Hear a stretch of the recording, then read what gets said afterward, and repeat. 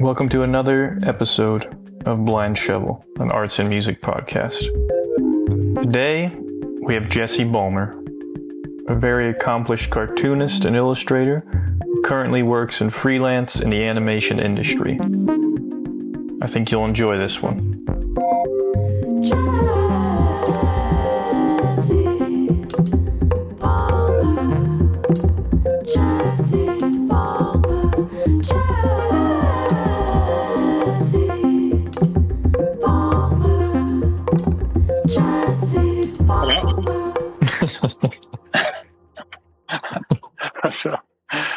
What's How you doing?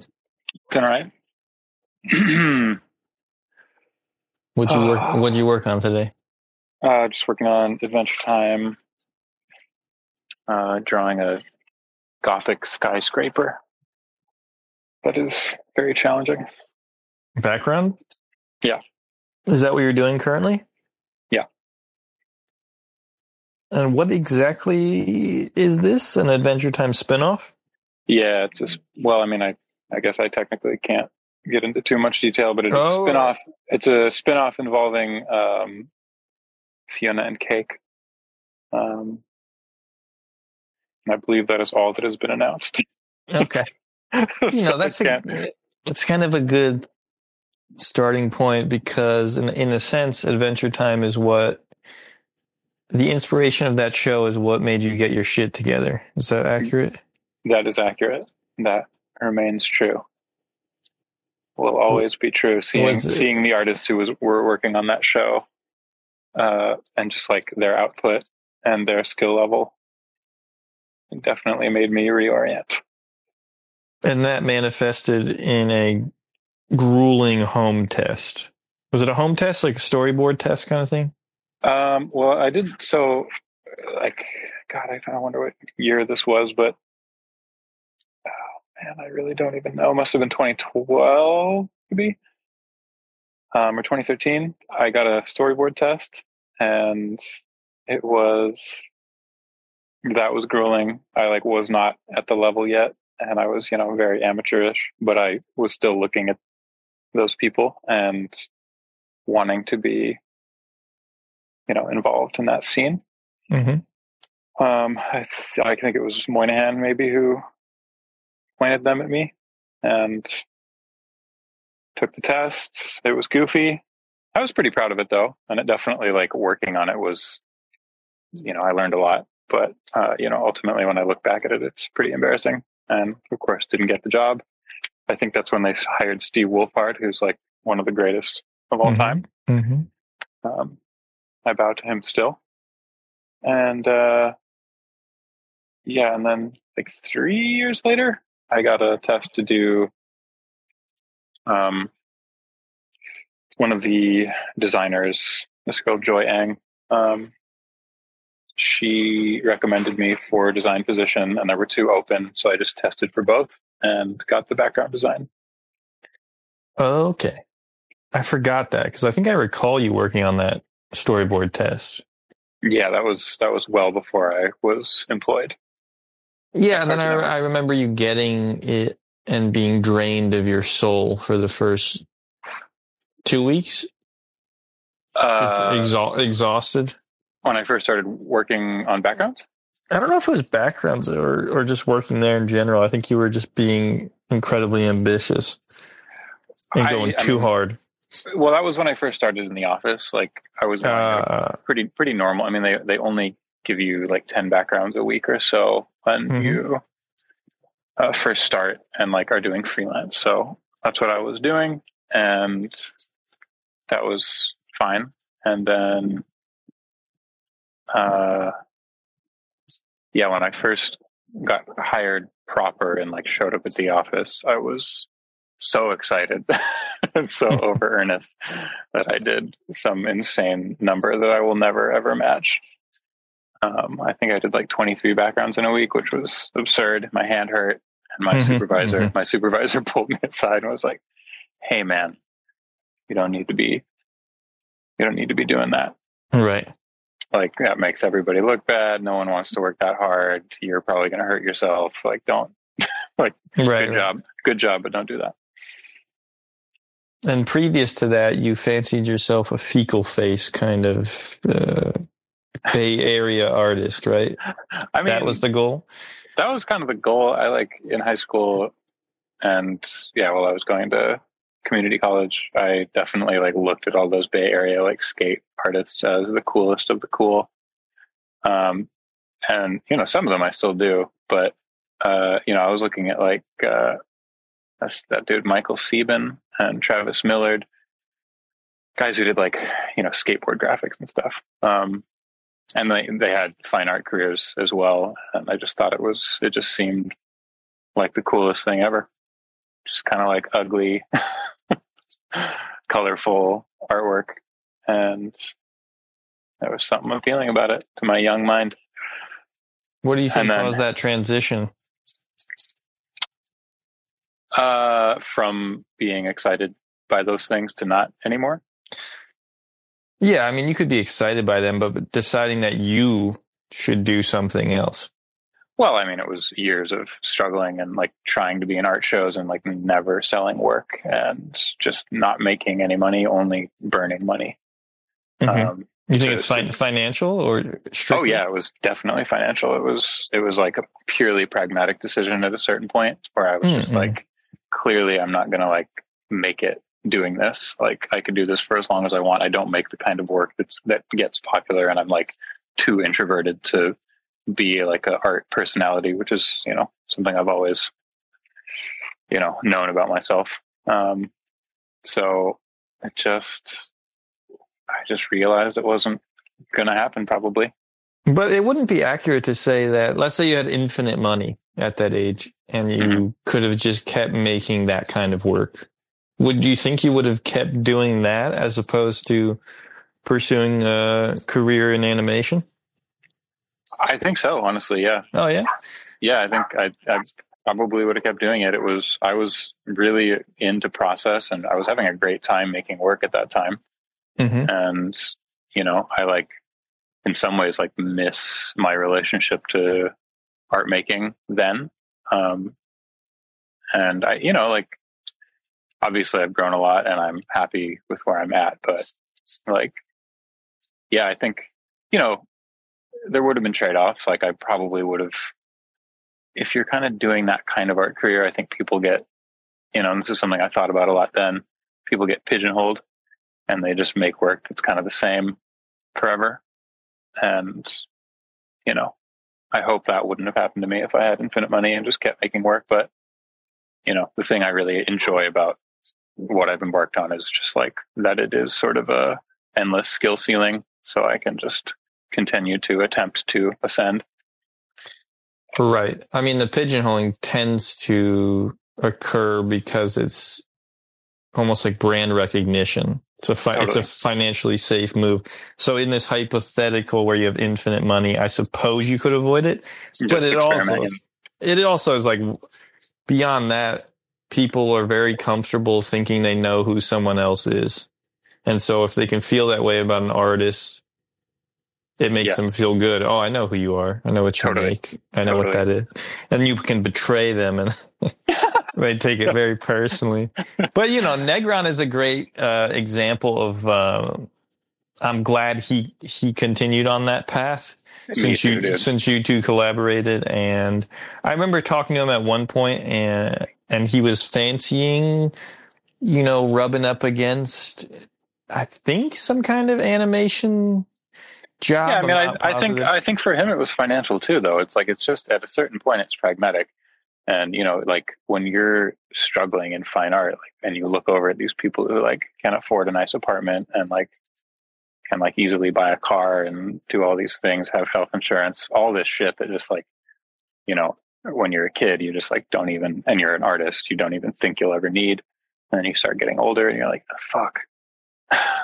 Right. But yeah, like I think ultimately he has, because he has kept with it for so long, it's starting to like take off for him, which I think is fantastic. I know he's been traveling doing shows in Europe and stuff. So yeah. Well, I also think that personalities fit these fields better. And so that's why I'm a little surprised to hear that you would have potentially pursued that, because it seems like you're in a place that fits your personality well. For sure. You know what I mean? But I like right now, like all I can think about is like, I want to do, like, it would be so fun to just make like paintings, you know, like I do fantasize about that. And that was always like at the back of my mind. Like, I'm just like, oh, maybe gain clout in this other area. And then people will kind of take you seriously for these other reasons that you've like fostered in a different field. And then hopefully you can capitalize on that like later. So it was just like a biding my time kind of thing. And I don't know that that's a reality at all. I don't, but those two fields, one might undermine the other.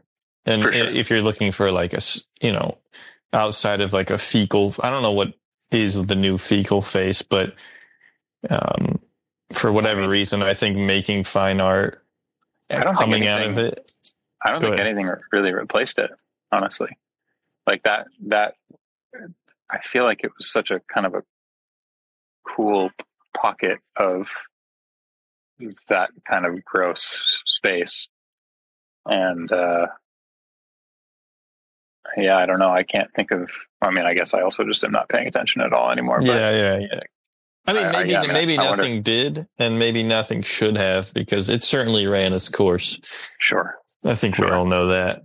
But it had a good regional identity, whether I like some of the work. But what was nice is that you could say, oh, that's from that physical location pretty clearly. Yeah. From that location, from that time, very much. There was like a skate, indie music, art kind of, I don't know, realm, trifecta. Yeah, I mean, do you think that the desire to make a painting stems from just the desire to work slower? I'm sure animation is very quick turnarounds. Yeah, I think that's a part of it. It's also just, like taste, for me. Like, I definitely am like moving away from wanting to draw, like to have like my Instagram feed be like characters, and like drawing like cool sci-fi guys and cool fantasy guys. Like I like having the ability to do that stuff, but it's like, that's not what really attracts me right now. Like, you want to get away from the profile golden boys a little bit? I don't know. I like the things that are appealing to me now, the things that I want to look at tend to be in that space a bit more, and like, more the fine art, like really great paintings. Like I look at like Canadian landscape painting and I'm like, those guys fucking for the life. Are you talking like, was it Lauren Harris? That kind of stuff? Unfortunately, I'm not well versed enough to name names, but I have a few books that I will look at periodically and get me super in the mood. I think that's it, because he was part of a group called the Group of Seven. Yeah. It's like those guys, those people, and that surrounding movement, I would say. And there are definitely other artists. Do you think that's related to drawing these backgrounds? No, not really. Unfortunately, like if the show were a different kind of show, maybe, but that's stylistically, that's not what's happening at all. Right. You have no desire to depict figures within these landscapes. You want to simply do landscape painting. That's not exactly what I'm saying. I think I just mean to say that those are the things that inspire me right now. That's the kind of work that inspires me is like fine art that has taken the artist kind of a longer time, and I would love to like refocus on color and things like that, things that I haven't thought about in a while. Right. Do you have any actual plan as how you would arrive at that? Like painting? Yeah, how you would carve out a space for that in your life, or when it would happen? I don't have a plan. It is currently just a fantasy, but I know what the work would look like, and I don't know. I don't know. It's something I've only just started thinking about somewhat seriously, so it's a relatively new idea. But it would be fun to share a studio with a buddy or something, and A bud. go make work on the weekends or something. Would you go back? Well, we've talked about this before, but would you go to art school? Is that still there? Is that desire still there? No, I don't think so. Was it there? Am I imagining that? I feel like it was there briefly. There was a moment, maybe, but I think that was more to do with just like technical skill. And there's definitely still a few areas where I feel lacking, and it would be really nice to have like some really solid practice. And it would be, it'd be like, it's definitely a fantasy to like go to school, like animation school in Europe or something, but I don't imagine that will actually happen. I mean, it could. Yeah, I guess it could. It certainly could. But I'm not pursuing it. Right. Yeah, I mean, can you speak a bit about the OC? What that means to you? Being raised there? You think you think it shows in some ways? No, I think. Well, I mean, yeah. In reaction to it. Yes, definitely, like a sort of ideally an opposite reaction, but because you just have a strictly antagonistic relationship to it. That's Orange County for people who don't know.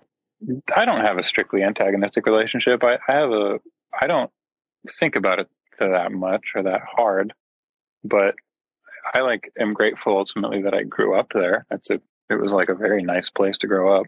I definitely had a moment when I was like first looking at lots of fine art in high school and just like seeing these people who were making certain kinds of work, and I was just like, where are they drawing from? I feel like I don't have this well that some of these people are drawing from, just because I lived a fucking had a very pleasant childhood. So,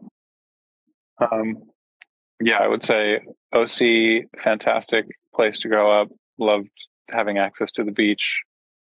Took advantage of it.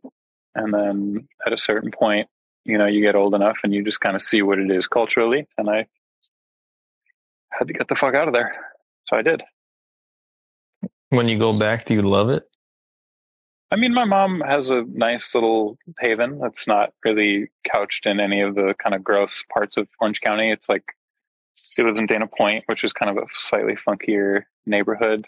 It's not like she doesn't live in one of these like gated communities. Mm-hmm. Or like it's not super. She's like definitely like middle class, so she's not a part of the like moneyed Republican scene down there, which I think is what many people associate it with. I know so little about it, but it's interesting to talk about, and it reminds me that you're a beach man, which sometimes I forget. Yeah. You seem like a woodsman, not like a lumberjack, but I feel, yeah. I mean, every time I go down there, I don't spend that much time thinking about the beach in my life these days. But every time I get in the water, I'm like, oh my god, yes, I am a beach man. Yeah, if I'm not, it'll do that to you. It's crazy. Like every time I'm in the water, I just like, what am I? I'm like wasting my life not doing this every day. Being in water? Yes. Yeah. Well, there's a couple ways to get there. Sure. Several ways. But what about the desire to have one's own show? Is that still there? Yeah. I'm kind of roughly. I will like work on things periodically but nothing tends to hold my interest for very long, and I feel like if the thing doesn't hold my interest long enough to like write a series of outlines, then it's doomed to fail. But yeah, definitely that's a fantasy still, and I am working on loosely something right now, and I'm like better positioned to pitch it to a variety of people than I've ever been. So that's something that I will be doing this year, almost certainly. Does it involve these tiny wizard men? Oh, well, goblins, yeah. Goblins? Is it a goblin comedy? It is a goblin. It's not a comedy. It's like a It's a genre. It's like an ambient Goblin story with very little dialogue. Is it like? Is it? I think you showed me that Rainbow Goblin book. I don't remember. It's called the. Is it called the Rainbow Goblins? It's called the Rainbow Goblins. Yeah, no, it's not like that. That's a good one. Those goblins are terrifying. Those are very horrible. very Illevo guys. Yeah, it's a shame that that's what comes out of me. little scoundrels. Yeah.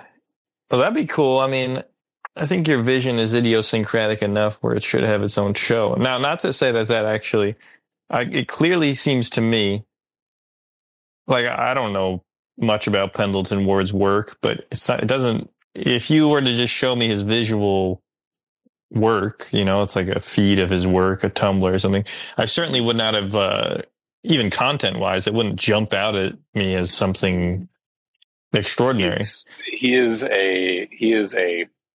His skills are very funny animation, like very funny and just visually, like hilarious visual ideas. And his writing is just incredibly, instantly the funniest. So he just is like a comedy genius, I think. Do you have, so like, what would you're pitching this goblin ambient track. Is it funny? It has to be funny. No? No, it's really not. It's like, we're going to be pitching it to some people who like this kind of thing. So, and like to make this kind of thing. I mean, it's for, oh, we can't talk about it. Yeah, we'll see. We'll see. But we can't talk about that kind of thing. We can. Yeah. I just will say it is definitely an answer to a lot of like loud, okay, yeah, fast-paced storytelling that dominates children's media. So I would like it to be kind of, like a mini series format, like 10 episode thing that just like has an ending and feels like a fable. Right. That's good. And just kind of explores this world and will be ideally fascinating enough visually for it to kind of hold people's attention. Yeah, and then wise. Ideally, this main character is like cute enough and appealing enough that you sort of are compelled to see where he goes and what he sees and all these things. So, yeah, I think slowing it down, making it quiet, it all makes sense. It's just too much. There's so much horrible animation. I'm speaking morally almost. It's like it's an immoral thing to do almost. Well, I mean, it's not, I don't think it's immoral. I don't think people intend it as immoral. It's like, it is just what tests well and what, it's like what holds attention of. So, it will definitely be sort of a hard sell making, something that's slower and like deliberately beautiful and like, it's like inevitably it'll be like more expensive to make what I am thinking it might look like. And so it'll honestly will be a tough sell, but I will feel, like I failed if I don't at least put a pitch together and just be like, this is what needs to be made right now. I certainly don't mean to imply that there's intention behind that supposed immorality I speak of, but I do think that when you lessen the attention span of humans and it has like this snowball effect of just basically making people less resistant to intelligent, autonomous, resistant to bad ideas. It's almost like a mob mentality that's born from this lack of focus. For sure. It's very easy to like go conspiracy on it and be like, oh, absolutely, there's a concerted effort to make people worse. But it's just I think it does probably make people easier to sell to and more predictable somewhat, and that seems to be the I don't know, the goal to some degree.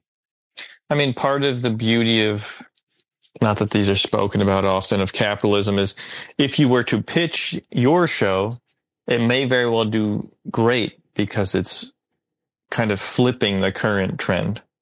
So I think there is often a balance. I think a lot of things work like that.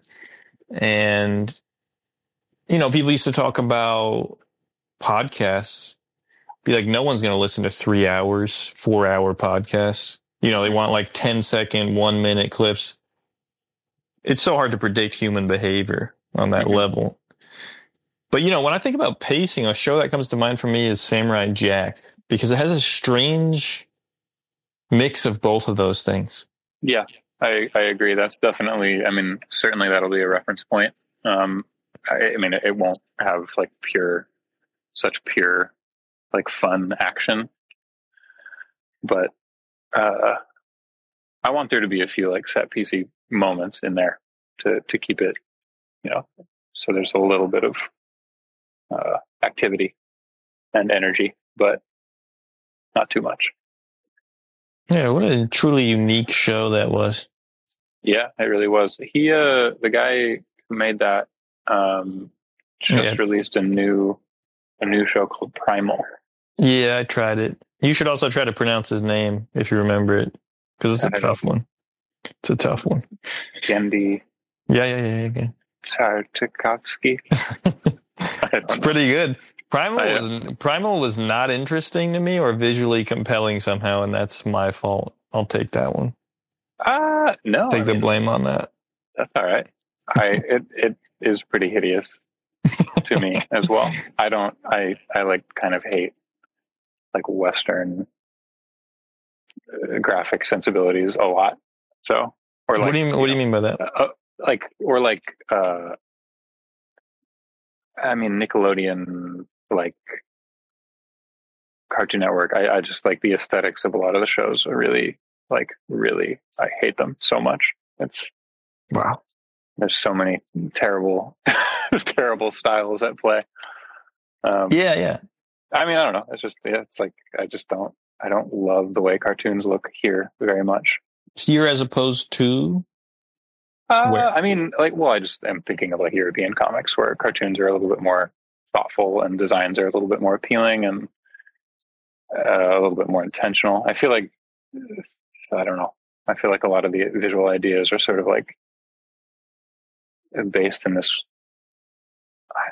like 1950s era illustration, or I don't know. I honestly don't know enough to talk about this in an intelligent way, but when I think of like Dexter's Lab, I just like hate the way that shit looks. There was 2 distinct phases of that show. I remember, if you recall. Yeah. I remember one time I was going off on another show to this one artist that I knew in San Francisco, and this girl was like, "Oh, yeah, my brother created that show." Nice. I was like, "Oh, it doesn't make it any less true."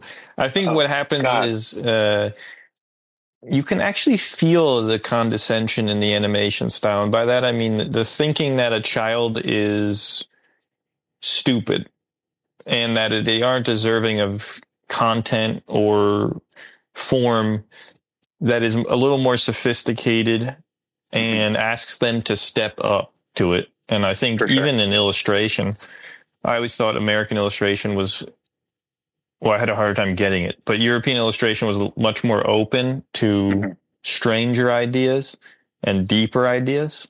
Sure. So there's something at play there. I have much less knowledge of what's going on there, but I'm going to sound like a total idiot if I try and like do any sort of analysis right now, but go ahead. I'm just saying I have a sense. I have a sense. Yeah. I can't, I don't have any names or references to back it up. I just know what I see and feel. Yeah.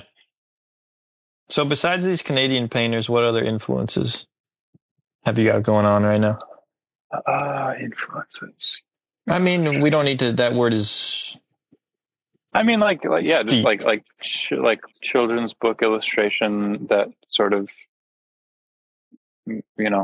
is beautiful. Contemporary? Mostly mostly not contemporary, I would say. Mm-hmm. There was a period of time where I was like really actively collecting children's books and looking at lots of that illustration and just really enjoying, the kinds of shapes that show up and just like soft. I just really am enjoying like soft tones and smooth shapes and I don't know, elegance. I like elegance and beauty, Michael. Do you think Jesse? Yeah. Do you think fecal face Jesse Balmer would think, this Jesse Balmer was lame for that? No, I think he would be like, "What the fuck?" Yeah. Yeah, I think he would. I mean, I think fecal face Jesse Balmer just drew kind of to the best of his ability. I feel like I've learned a lot and gotten a lot better at drawing. So that was always kind of at the center of my work. So I'm sure I would have recognized that and been like, good for him. Well, the content was darker and more overtly high schooly existential angst. Yeah, it's very stupid. Deeply stupid. It was stupid in some ways. It was. It just was. Yeah, I don't know. It's. I guess what I'm trying to get at is like, I don't know where we could start from the beginning. Like you grew up as a child and you thought you were going to be an artist. I know you had an uncle who was an artist. So does that have some relation to that? I had a grandfather. Grandfather. And my dad was your dad, right, as well. And, never made a career go at it, but, always was doing it casually while I was growing up. And yeah, definitely saw that and like just got into the process and was just like, I would like sit and watch my dad draw for hours and just really like get giddy about it. I loved it so much watching him. Like, oh, you wouldn't draw with him. You would watch him. I mean, I would also draw, but I would definitely watch him without doing anything. Mm-hmm. Just because I was like so fascinated by the next line. Why do you think he stopped drawing? Just having children? I mean, I think he got into like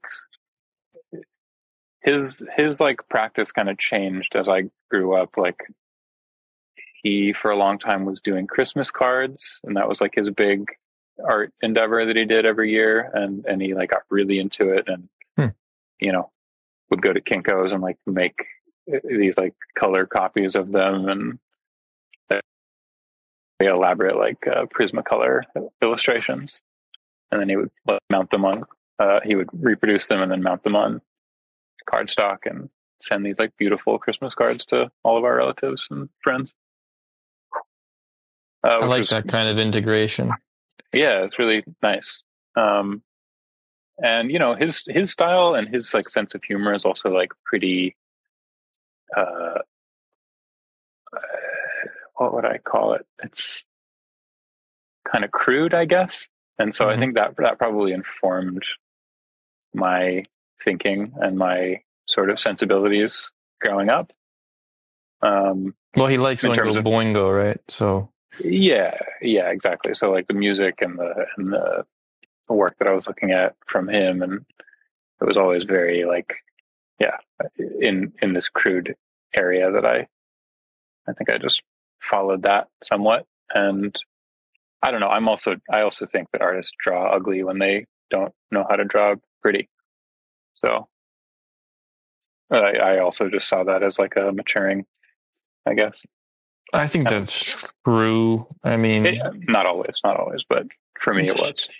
I like wanted. I eventually was like, it would be nice to be able to create something that people really want to look at, that aren't like teenagers. Yeah, even the ugliest of drawers, is realizing that sentiment. In the sense of like, well, it makes sense, right? You got no skill sets. You're starting to draw. You want attention because you're at a certain age. So what do you draw? You draw a thing that shocks people, or sure. in one way or another. And I mean, the simplest way for me is like try to draw a beautiful woman, her face, Yes. or Yes, try to exactly. draw a man from the woods with a beard and a mustache, and he's all raggly, and you can draw 150 lines and fuck up 99 of them, and it's probably going to look decent. With the woman, Exactly. you got basically 5 lines. Yep. And if you don't know how to draw and reveal the interior form of a face, you got doomed. nothing. Yeah. Yeah. So that's a good point that, you know, I do think it matters if it's a choice. You know, if it's a choice to draw a beautiful thing or an ugly thing, it's very different if Picasso's drawing crudely when at 15 he could draw better realistically than like anyone. Yes. That, you know, not anyone, but most people. Yeah. And it always lends credibility. Lends credibility and depth. Yeah. You know, it's like the choice of not beating the shit out of someone when you can versus just being so weak you can't. Just like that. But beauty, man, I mean, you have to experience genuine beauty too. And at a certain age, although you may grow up in the OC, you don't know the contrast per se. And so I don't know if you can experience beauty until later. Yeah, I mean, I think the kinds of things that a kid is interested in tend to be sort of, yeah, I mean, that is like that crudeness, that ugliness, all that stuff is like really weirdly appealing when you're young. And then as you get older, you just tend to move toward things that soothe your aching mind. Yeah. At least I do. I always want to look at things that make me feel calm and listen to music that makes me feel calm. So. Right. It's a lot harder I mean, I never liked noise music or even metal. I definitely like a lot of really loud, really hateful music. And I can still get there and get into it, but it's largely, I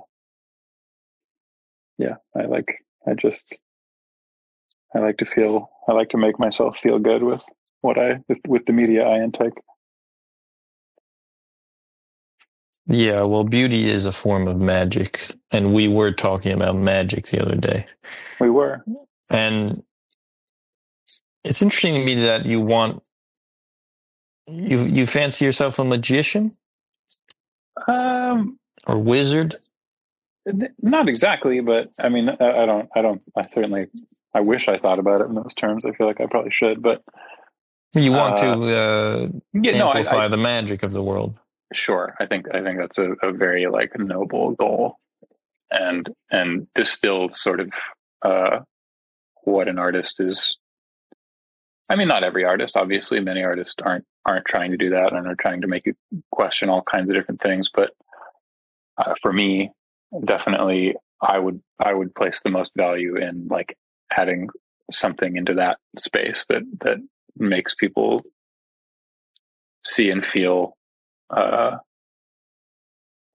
like awe or connect a little bit more with their kind of spiritual thinking. Yeah, like the moon reflects the sun and it's not emitting light itself. A good artist, a real artist, is simply reflecting some divine energy, or you can call it nature, God, whatever. But it's what I'm saying is an egoic artist thinks themselves alone and they try to develop their own thing. And more, I think that as fallacious. That a good one is humble, acknowledges what it's reflecting. Yeah. And isn't trying to reinvent beauty, which is just ridiculous, or rejecting it,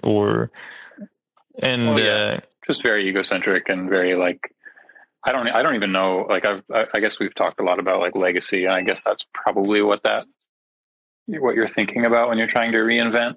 And I think it's when you look at like great artists, frequently they have on some level like done that.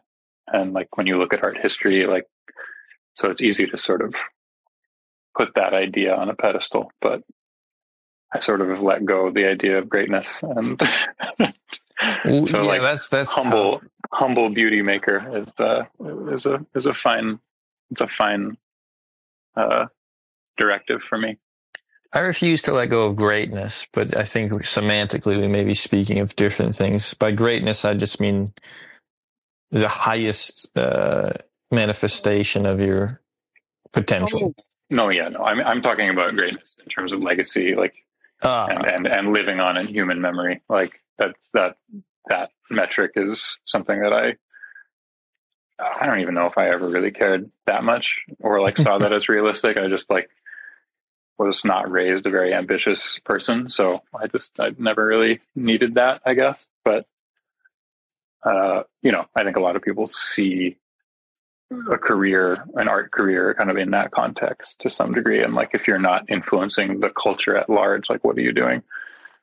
Which is, I get it. I get both perspectives. But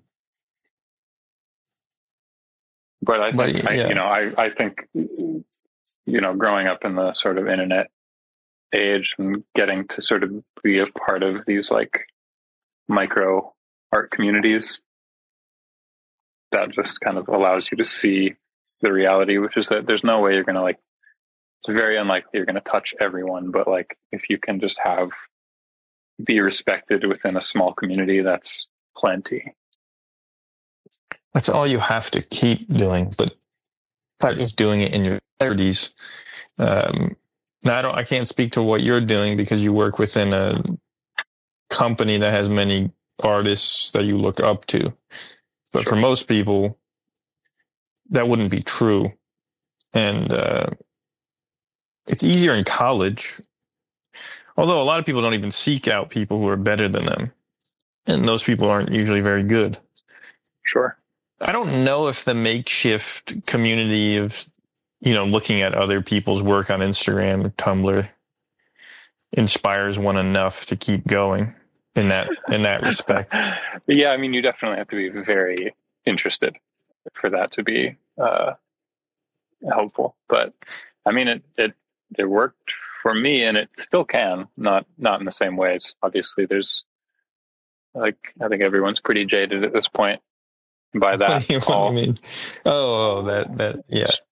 Just by those communities and by the way those platforms operate. So it's just like it doesn't feel quite as connected as maybe it once did. But yeah, it's interesting how innocent Tumblr appeared. I'm not sure it was or wasn't, but it certainly didn't reek of the same things. Well, I mean, neither did Instagram. All these platforms figured out what to do with the data, and now it's just like so overt and feels so rapey. It's hard to care. Yeah. It's bad. I think Miyazaki is one of those people who puts that pressure on what we were just talking about. Like, he somehow I'm sure we both think this, he somehow embodies a tone and a certain moral ambivalence and complexity that it seems like the apex, because there's grotesque things that aren't that grotesque. There's beautiful things that are actually beautiful. There's characters that are quote unquote ugly, although it's hard for him to make a truly ugly thing. And looking at that level of greatness, which I think we could call that greatness in both senses. It seems like a corrosive kind of greatness, and just peak performance greatness. Sure. It's interesting at a certain point, you look at that and you go, wow, I'm never going to even... There's a certain age where you can, maybe it's later 20s, where you just go, okay, maybe I'm in the NBA, but I'm never going to be Michael Jordan. Yeah. You know what I mean? And yeah.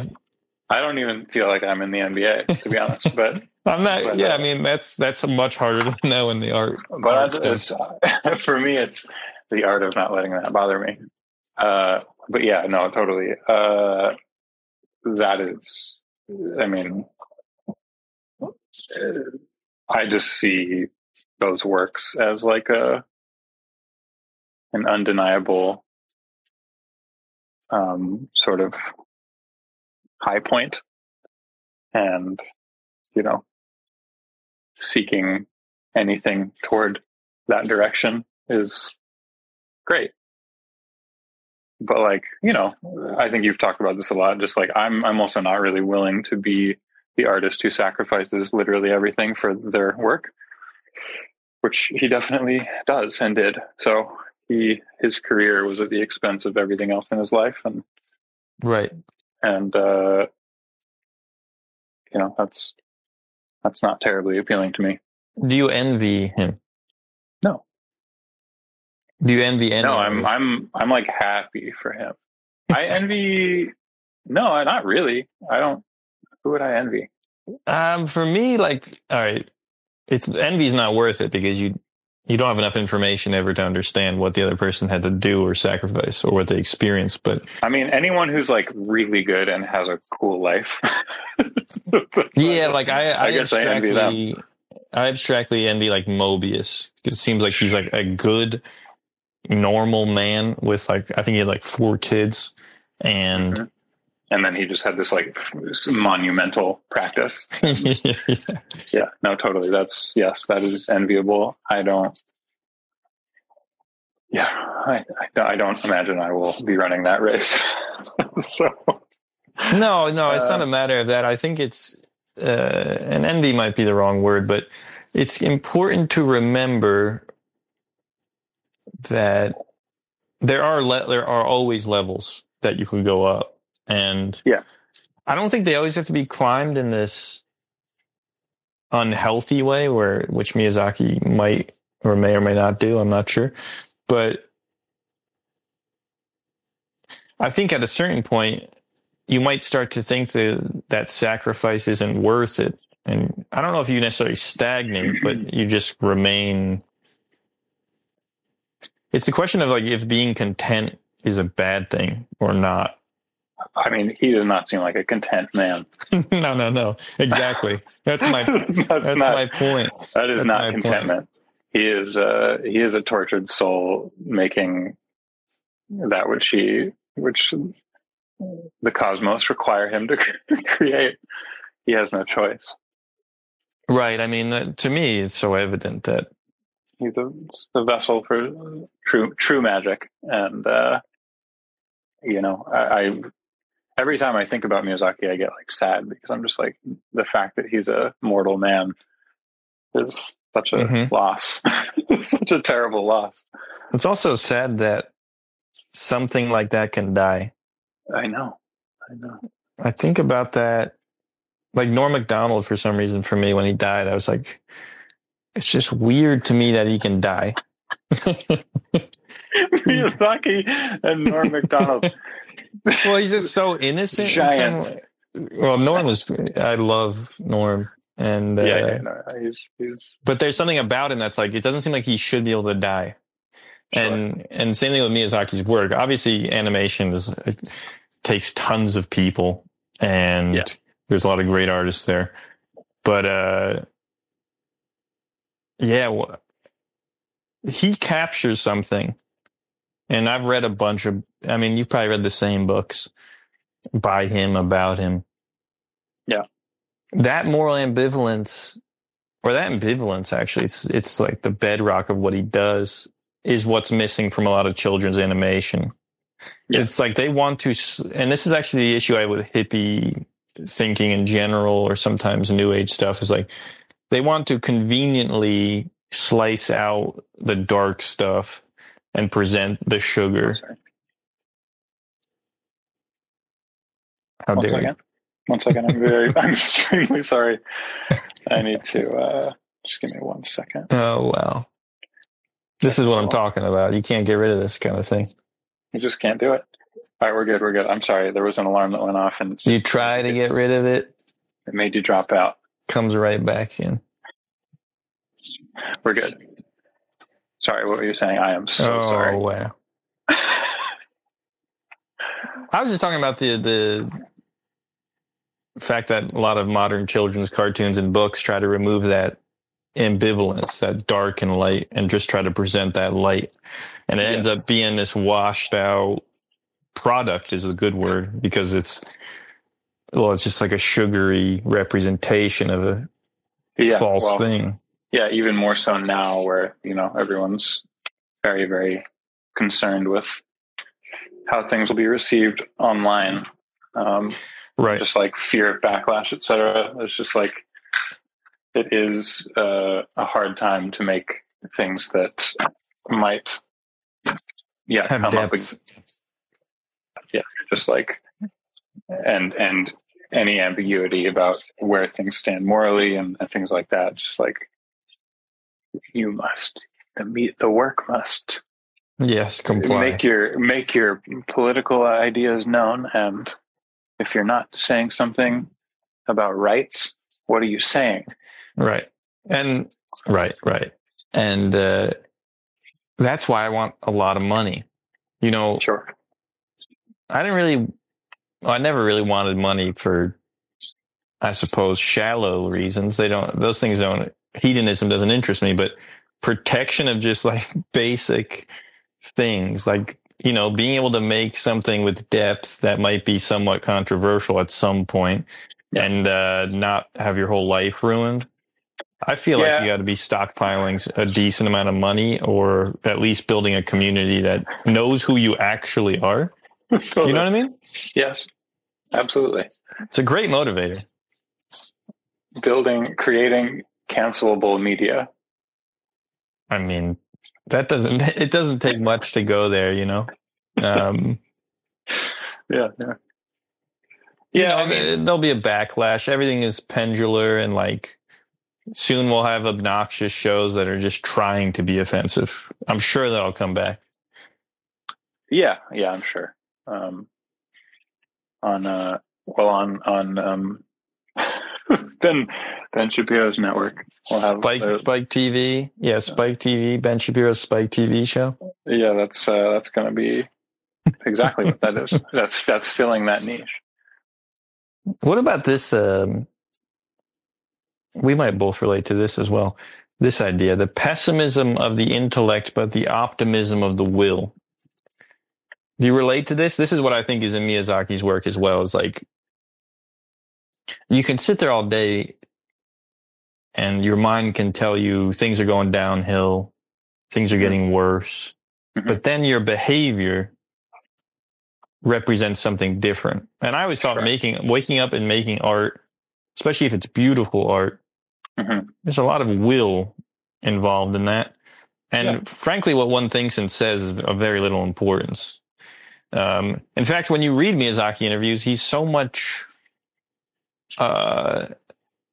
more pessimistic than his work. Yeah, no, totally. And less, I think, even nuance. Maybe the work is the best way for him to express that ambivalence. It clearly is. Yeah. He is not a skilled speaker. He's a good writer, all things considered, honestly. No, for sure. For sure. I'm just saying it's, when he's talking, he lets his pessimism sort of take over. And, it's like, I do kind of think that he's like somewhat self-aware. And I think that that character kind of reminds me of like Roman, who was like so negative, it's funny. Yeah. I don't know if Roman still plays that character, but it's been too long. He's probably just happy now. Yeah, I hope so. But yeah, I think there's like a self-aware kind of for comedic effect thing happening there is maybe what I suspect a little bit. So hopefully he's not that fucking dark. Do you an aspect of his career that's very important is the fact that hand-drawn animation was still occurring when he was on his rise. And obviously, I think Mononoke is the first instance of CG on the boar with the little tentacles. I think that's CG. And he's like, I shouldn't have done it. And I think there's an interview where he's like, I regret doing that, Sure. But do you have any... So, like, I used to fight against using the tablet and digital processes. I still have like a weird feeling about it, but it's so goddamn convenient. It's hard. But what's your relationship to that? And like, do you care? I'm sure you're drawing these backgrounds, like they're fully digital, right? Fully digital. I definitely would.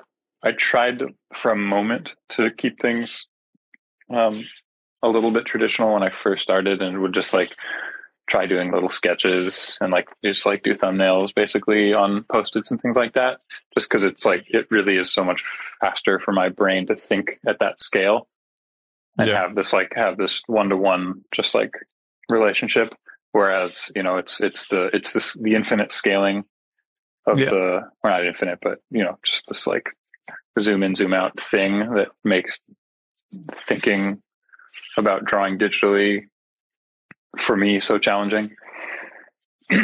Just like things end up taking a bit longer and decisions take longer, and it's harder to get like confident. Oh, interesting. So like you think it takes longer? Oh, definitely. I mean, it depends. Obviously, it depends. It's like certainly the editing process is faster, but like the getting out like a first draft of a thing would definitely be faster if I was doing it traditionally.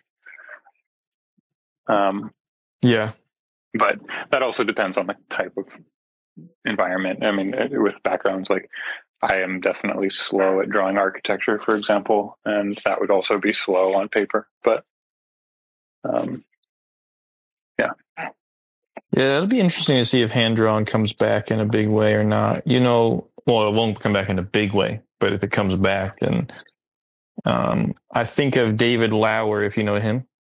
He does like stop motion stuff. He works with Woodrow White sometimes, but like I'm going to interview him soon, and he just like does stop motion stuff, and I don't think there's a ton of people doing that anymore, but he just made his own studio, and I think that's a beautiful gesture. Again, it seems like something like that's going to die, and then it becomes almost like this highly sought after thing because very few people do it. Well, then he would die, and then it would probably actually die. It's probably the cycle of these things, It's just a shame we'll lose. I think we're going to lose a lot more information than we think we're losing. I don't think that it will ever fully go away. I think those processes will remain fascinating, and people will. I mean, it'll definitely go like super niche and will be very expensive, but I'm sure that there will be people who will fund, projects in that realm and do that just because of kind of the novelty of doing it and the purity of doing it. Right. I don't imagine that will get phased out necessarily. Fully. Yeah.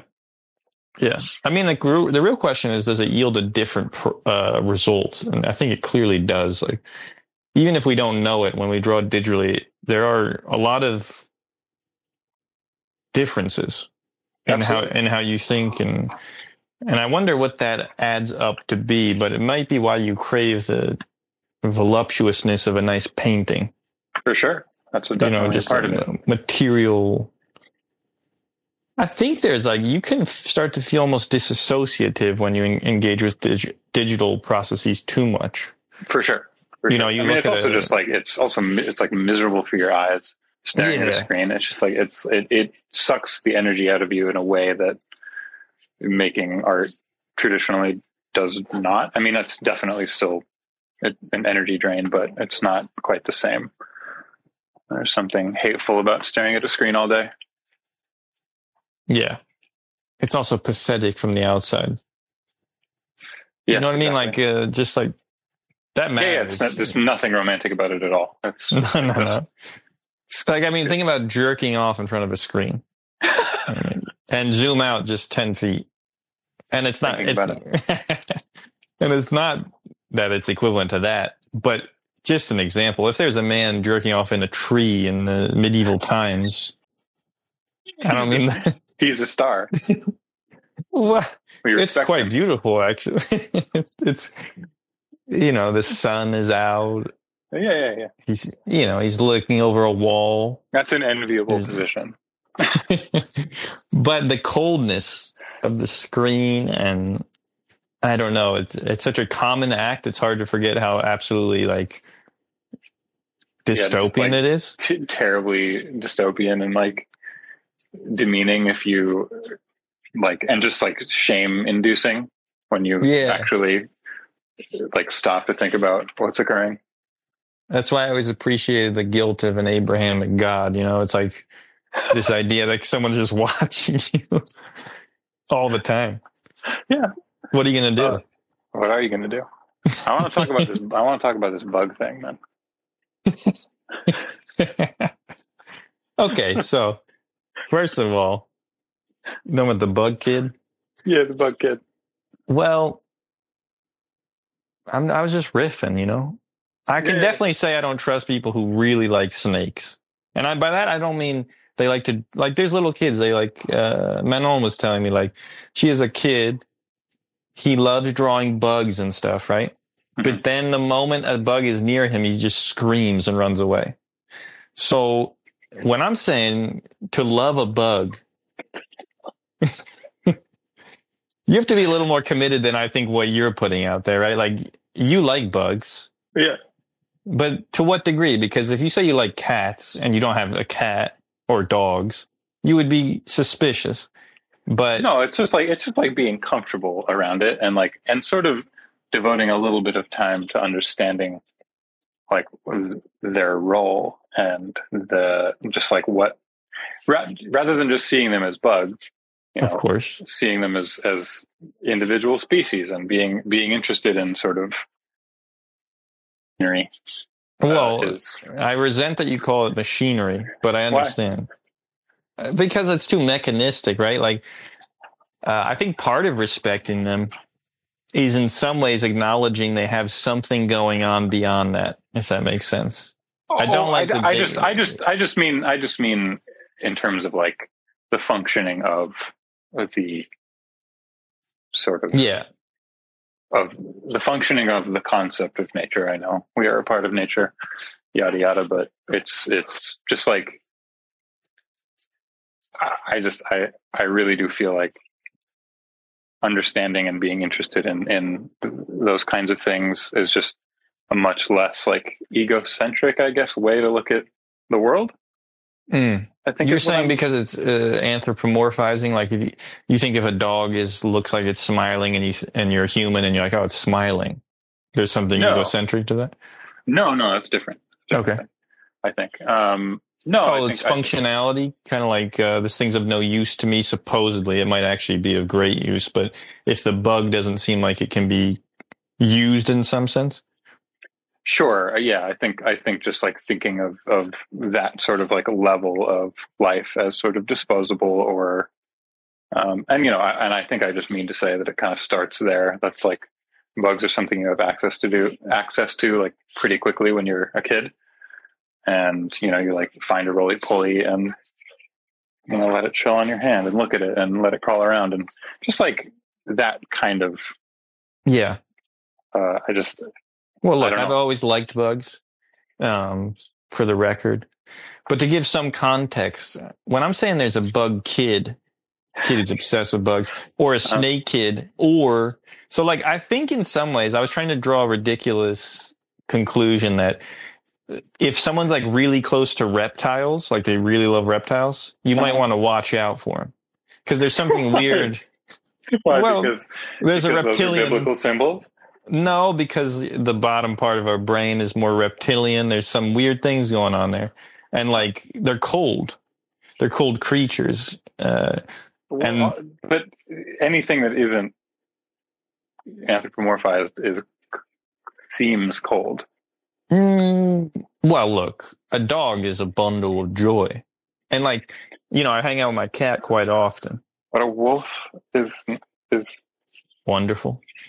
Well, no, a wolf is not wonderful. A wolf is terrifying, but it has its relationships and it has value. I'm just saying. Do you think you can have a great relationship with a reptile? I don't think you can have meaningful relationships with most animals, and I'm just saying that doesn't render them worthless. That's all that I think getting at. They're not worthless, but all I'm saying is I think there's like personality. The way the snake relates to a human doesn't matter. And see, I fundamentally disagree with because I think there's like a kind of like I don't think you can ever make an argument outside of being a human. In fact, to do so, I think is like a pretense, if that makes sense. Like, I don't think you can make non-human based or human centric arguments because you can't get outside of being a human. that make sense? So all the arguments are human-centric, you mean to say? Yeah, I think the fact that I am a human, right? Mhm. Like this is where I remember I was listening to Alan Watts once and you were like, I like that you didn't like him. Because at the time I was listening to him, I thought everyone liked him. And you were just like, I don't get it. It doesn't do anything. And I think why it doesn't do anything in hindsight is a lot of the ideas feel very like detached from what actually being a human is like. And for me, at least the way I was interpreting his stuff or Zen, which I don't think I interpreted correctly, but it just feels like really detached from the normal machinations of being a person and the biases of that and the humility of just being. Yeah, yes, but I like there's so much that's like such a blanket. You're covering a lot of ground with that statement. Oh, certainly. And I don't think that like the normal machinations of being a human and then are necessarily at this time super functional. What do you mean? I just feel like there is like, I mean, it's clear to me that culturally, like we like disinterest in things like a bug is sort of laying the groundwork for disinterest in sort of ecology, which is stupid. Well, it's stupid from even a human-centric perspective. Yeah, that's kind of my point. Is like, there's no avoiding that connection to nature, and of course, like you said before, we are connected, but we're also still limited to being that human thing that projects that humanness onto everything it looks at. And in that sense, science to me, the objective of science to extract the subject out, the subject and the object out is impossible. It's kind of. Well, yeah, I say this all the time, which is that nothing for this reason, for just because of these are all things. I'm not saying these like I'm having a novel idea here, but oh God, train of thought. It's gone. It's fucking gone. I lost it. Well, you know what? Like, Nausicaa is a film that obviously addresses this, right? Like, intentionally, he's using insects, but he's also not making them insects that are relatable. And he's trying to imbue them with almost a humanity. I don't want to say humanity because that would offend you in this context, but like, he's giving them an importance. And it's interesting that film is just full of insects. Yeah. What other film does that? I think that's exactly the point of the film, though, is to draw attention to the fact that Nausicaa as a character is like she has this sort of like open, tender, whether or not these beings can truly understand each other is sort of doesn't matter that much. The fact is that she is just like compelled to show empathy for, these things, and it's just like clearly the better way, clearly, of being. Right. She has a more holistic understanding, whereas I can't remember the name. It's a T word, but they are the Tormesians. Yeah, they're seeking power over power, destroying things. She's seeking holistic solutions that would hypothetically better everyone's experience. She's also doing it futilely, as the book gets into.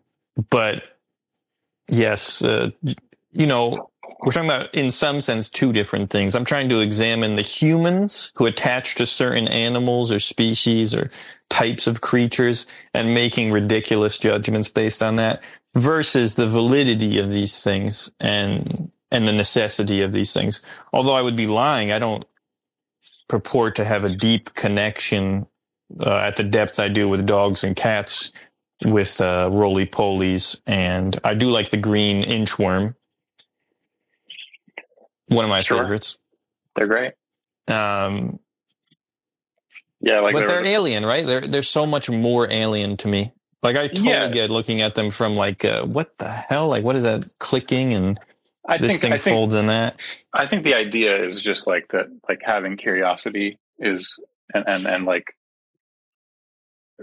and you know, and this is where science kind of comes in. I think there's plenty of room there to like develop fascination around. I mean, obviously, it's not for every mind, but you know, that's it seems to me that that's a better way to approach reality, is to like be interested in the details of the world. Well, yeah. I mean, especially from the mind of an artist. But that's funny. But I mean, I think from the mind of anyone. I don't like. Yes, it's certainly helpful, and maybe that puts you in a place where you're seeing more. But I think seeing more is like inarguably better than not. I guess my expectations are quite low. You know, of people. It's not of humanity. It's like I believe there's almost a percentage of individuals with certain sensitivities that exist at any given time. And I feel like that percentage almost remains, where it's like, you know, maybe 10% of people are really going to be interested in philosophical questions. And then there's people who are going to be really interested in the physical world and these little details. And then there's going to be like 80% of people who are social beings and genuinely like politics. They like getting riled up and divisiveness, and they like being thrown into battle. And I don't mean that literally, but they like to go to war. And I mean, it's depicted in all good stories, right? There's like a mob that doesn't know the right way, and there's one person that does, and typically they're martyred. Nausicaa is another good example of that. Yeah. And I think it's unavoidable. Like, I don't seek to make that 80% of people more attentive, but I also don't seek to make them have lesser attention spans via insane cartoons with big googly eyes. And like there's a responsibility to the artists to treat those people right, knowing that they might be susceptible to these things, you know? Mm-hmm. I think that is legitimately a responsibility. There's like a moral implication. Well, I mean, people also are very much a reflection of like the homes they grow up in and the kinds of things that they intake as children. We are definitely a product of our experiences as children, and not that we can't transcend those experiences, but you know, I think those moments are what really, you know, certainly there's sort of intrinsic interests and things like that, but and areas of where people will lean. But you know, I think that there's a lot to be said for exposure to the right ideas at an early age. Certainly. But you know what's kind of perverse is I feel like people do all this elaborate shit they want to set this thing up for their children, make them watch the right show, and then the thing that impacts the kid could be so arbitrary, so shocking, good or bad, and out of left field. Like, I have memories that I don't understand why I remember them, but clearly that means it affected me. And it didn't seem, there are always these peripheral aspects of my childhood that only could be the benefit of like in general, you should be raised in a good household, of course. But the parents, when they try to set the thing up, I feel like it fails. But just by providing that environment, that immersive thing. Yeah, I mean, it's good. There are some, but I mean, yeah, it's like, and that's, I think this is where it comes into play. Like, the more social child might be less interested in what the parents are doing, for example. But like, you know, treating kids like they're as intelligent as they are, and sort of like letting them be somewhat involved in your interests and sort of setting the stage for their interests is not a bad thing. And I know the vast majority of people like ain't got time for that shit, but I think they do now more and more. I don't think they know how to do it, but they certainly have time to be all over their children. And I think that creates a different problem, actually, in a weird way, because nature is receding, and the parent tries to replicate the impossible complexity of it sometimes. and that's never going to work. But no, yeah, totally. I think it comes to maybe why it's a much more interesting audience. Like I'm sure, I hope to. One of my ideas is to make a kid's book every year of my child's life, maybe till they're like 10 or something, right? Maybe it's 30 pages. Maybe it's just trying to teach this particular kid, like, stop doing this shit through some kind of grim fairy tale, which would be funny to me. But I think it speaks to, you get in even the comics community, fine art, whatever, like, it's a little boring to make work for other jaded 30-year-olds or whatever, but when you start interacting with children and having nieces and nephews, that becomes sufficiently inspiring. And obviously Miyazaki's tackling that, right? Like, those movies are for that's a kids. place where you that's a place where you really have power, as opposed to you're probably not going to change the minds of a 30-year-old. But you can shape the mind of someone whose mind is being shaped. And like, that's, I mean, yeah, it seems like clearly more noble, I guess.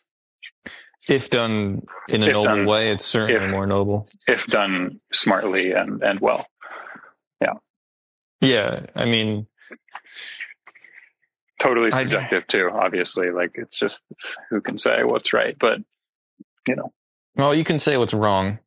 Yes. And then that means right exists, but you can't quite say what's right. Well, I feel like that's kind of how it goes. There's just, people are so spectacularly different, and yeah, you raise a kid to be attentive, right, and in the wrong household, and he's going to get made fun of and be traumatized and then be a killer, so right. It's just like, and then his brother is like a perfect human. It's just it's very interesting, that dichotomy. Yeah, but I think we got to do it for the kids. When I just made a drawing for my nephew when he was asked what he wanted for his birthday. The only thing he wanted was for me to make him a drawing. That's the coolest shit I've ever heard. That's a good kid. Yeah, he's a good dude. I love that. I have some ambivalence about and I don't tell kids to be artists, right? Like, that's I think I could guide a kid to be like a adult artist, but I'm not a follow your dreams kind of dude, Yeah. I mean, I think the hands-off approach and like, you I think leading by example more than like setting up activities is probably a slightly better. It's like indirect influence as opposed to direct influence that maybe is the key, right? Because the kid will want to be emulating, but like sort of like thrust things before them.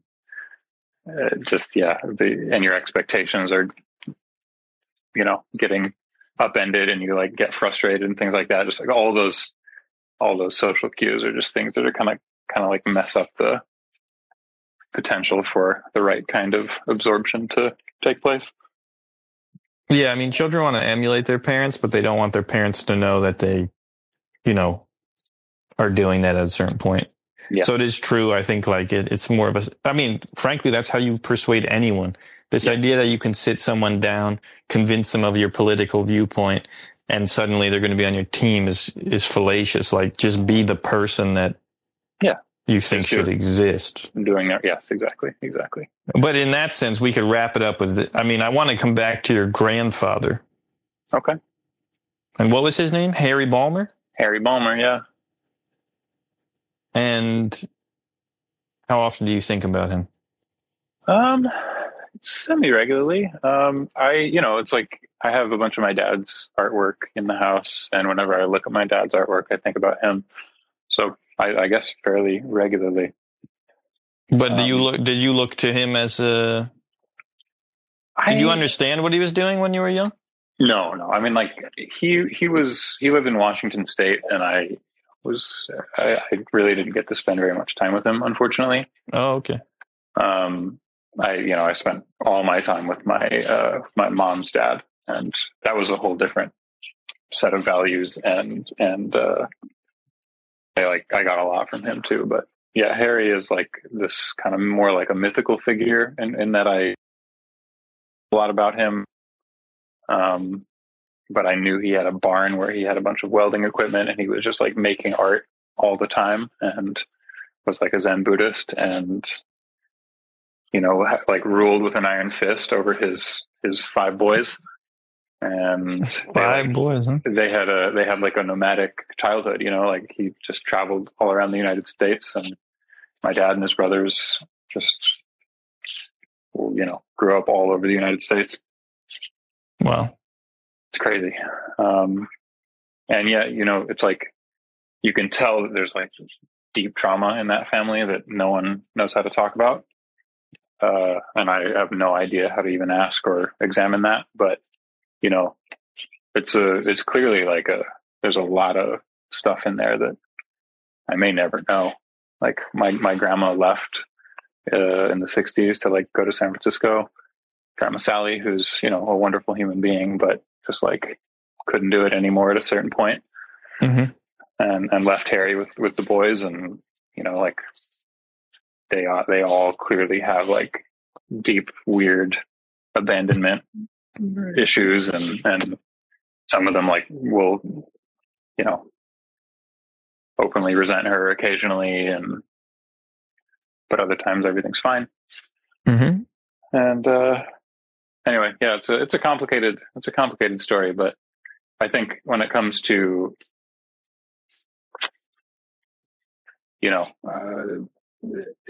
it made for me as a kid like being an artist even more viable, I guess. And when you see someone that much older than you sort of living that life,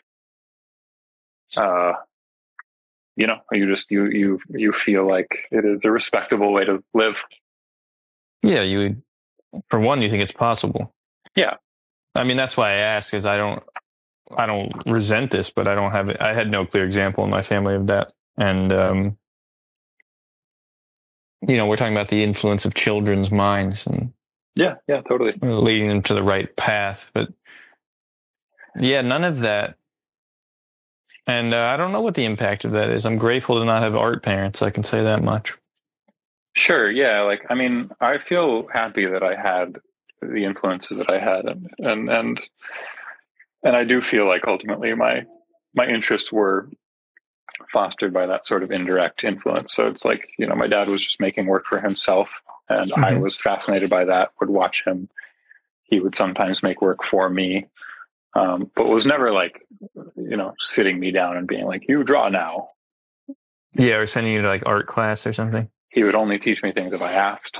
And that's fair. And, and it felt right. And then, my dad was also a very like interested and sort of attentive human being, just loved nature, taught me to like be interested in everything, basically. Zoo books kid, for sure. Oh yeah. And I don't know. I feel grateful for all that, I guess. And now you got to give it back. And now I got to give it back to the brats of America. Yeah, I want to. Well, good talking to you. I hope that the ambient goblin show gets picked up. I hope so too. Let's put it on the vision board. It's a pretty grim place right now, animation. But yeah? What do you mean? Well, like all the networks have been canceling projects right and left. Like Netflix canned a bunch of, Really? shows like well into production, and Cartoon Network just pulled the plug on a bunch of stuff. There's there's like mergers taking place, and streaming is proving to be more different than people expect. But yeah, like Summer Camp Island, that show that I worked on for years, that was on HBO Max for a while, and then it just like got pulled. So they took it down along with a bunch of other shows. So there's nowhere to like see this work that I, made anymore. Yeah. That sucks. And then like there are a bunch of episodes that still haven't even come out, and we just like have no idea where those are going to end up, and like when they'll premiere or anything. So. Yeah, I mean, when I think of one of the worst fates for an artist, I think of Richard Williams and The Thief and the Cobbler. Oh, that's the most deep, tragic animation tale I know of.